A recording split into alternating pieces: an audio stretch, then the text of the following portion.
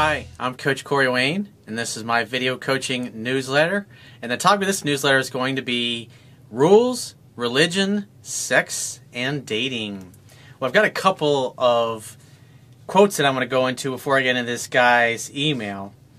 And we're going to talk about today, this particular guy has, I guess, some of his belief systems, especially when it comes to do with what he was taught around sex and dating in regards to his religion, obviously are kind of in conflict. His desires and what he feels are in conflict by what he's been told. And it sounds like he's moving forward what he feels is right for himself, but obviously he still feels guilty for what he's doing. And so I've got a couple quotes here I want to share with you. I'm going to talk a little bit about my spiritual outlook in life, and maybe that'll help give you perspective on where I'm coming from.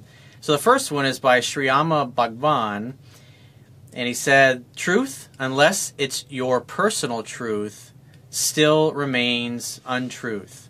Another one you may have heard me read before was Albert Einstein. "Unthinking respect for authority is the greatest enemy of truth."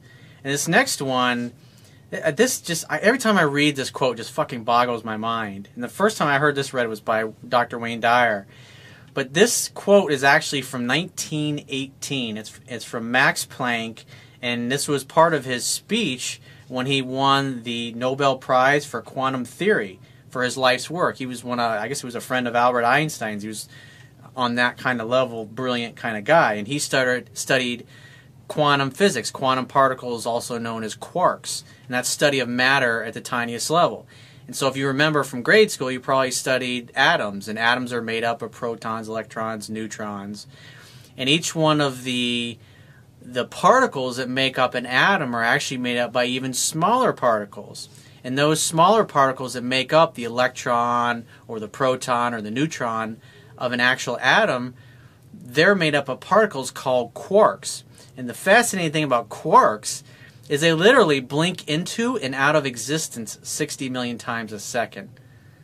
That's something that's mind-boggling. So understanding that, let me read this quote to you. So he says, and keep in mind, this is 1918. They knew this all these years ago. So he says, "As a man who has devoted his whole life to the most clear-headed science, to the study of matter, I can tell you as a result of my research about the atoms this much. There is no matter as such. Matter doesn't exist the way we think it does. What we see as matter originates and exists only by virtue of a force. And we must assume behind this force the existence of a conscious and intelligent mind." It's pretty fucking deep. "This mind is the matrix of all matter. This mind is what underlies the intelligence that we see as the world around us." And so to me, what he's basically describing is the nature of our physical reality. And what he basically said was everything that we see as a physical reality around us is held in place by some kind of invisible force. It's holding all these particles together that keep them all flying apart. I mean, have you ever looked up at the night sky and wonder why all the planets revolve around the sun and they don't just fucking fly off and go in other directions? And then obviously, if you've ever played with magnets before, there's something invisible there going on. And so there's always more to meets the eye in life. So let me get into this guy's email.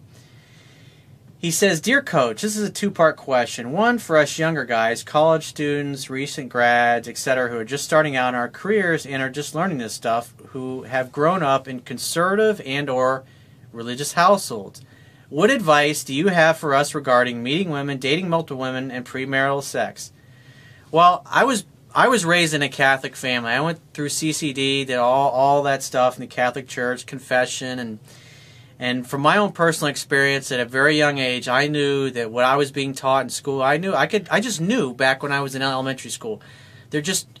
I just didn't felt any kind of resonance with most of the stuff that I was being taught. And as I got older and I started to question things, I'd say, well, what about this? Well, what happens when a baby dies? Or what about this? What about somebody living in a tribe in the middle of that's never seen a white man, that's never heard anything about a Bible or Jesus Christ or any of the God's prophets? Like, they had no answer for me. And so I started looking around, and my in early years, I studied all different religions. I've studied Islam, studied the Bible, Christianity, Judaism,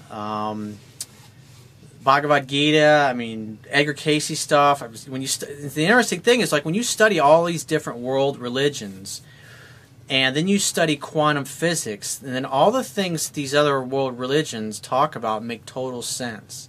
And then you understand about the things that Christ talked about, like the oneness of all life. I and the Father and me, I and you and me, we're all one, the Father, Son, Holy Spirit, the Trinity. And so when I read the Bible or I read a spiritual tradition, my barometer of whether or not to believe in something is because when I've had some experiences in my own life where I've literally felt the energy of the divine moving through my body. And when you have had that experience, it's an unmistakable experience. It's the most incredible, infinite peace and all-encompassing love and acceptance that you'll ever feel in your entire life. It was the most incredible feeling of well-being that I have ever experienced in my life. It's like, so when you experience that, it changes you forever. You know what that's like, and you're never the same person after that. And one of the things that Wayne Dyer says was somebody that, I can't remember who the person was he was reading this from, but what she said was, this was a spiritual teacher had said this, until you've been connected to the energy that created you, you cannot know the meaning of your life. And so when I look at world religions, it's just, everything comes through us.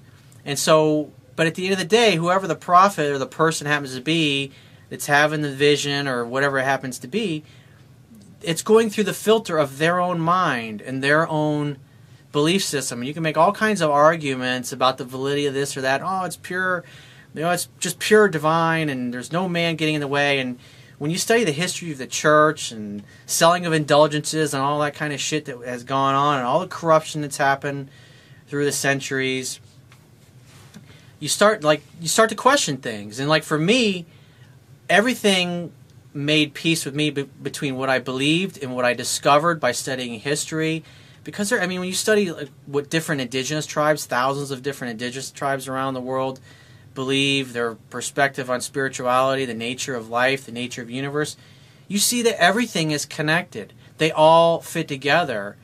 But the problem is that people, it's like pretty much every religion says, our way is the only way, and if you don't believe exactly what we believe, then you're going to hell.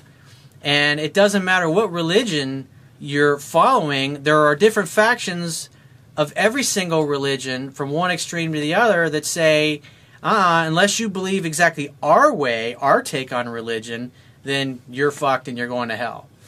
And the way I look at that is, when you read quotes like Max Planck, and you understand these things, you understand what's really making up the physical world around us, and people are like, well, what is God? I mean, everything is God. We're all part of the mind and body of God, is the way I look at life. And just like Deepak Chopra has a way of describing, I think is great. He says, we are the eyes of the universe looking at itself. So it's like the same force that's growing your heart or growing your fingernails is beating my heart, growing my heart tissue, growing my fingernails, growing my hair. It's the same energy force. You know, the animals that you see running in the forest or the trees, there's an energy behind everything that holds this physical world together.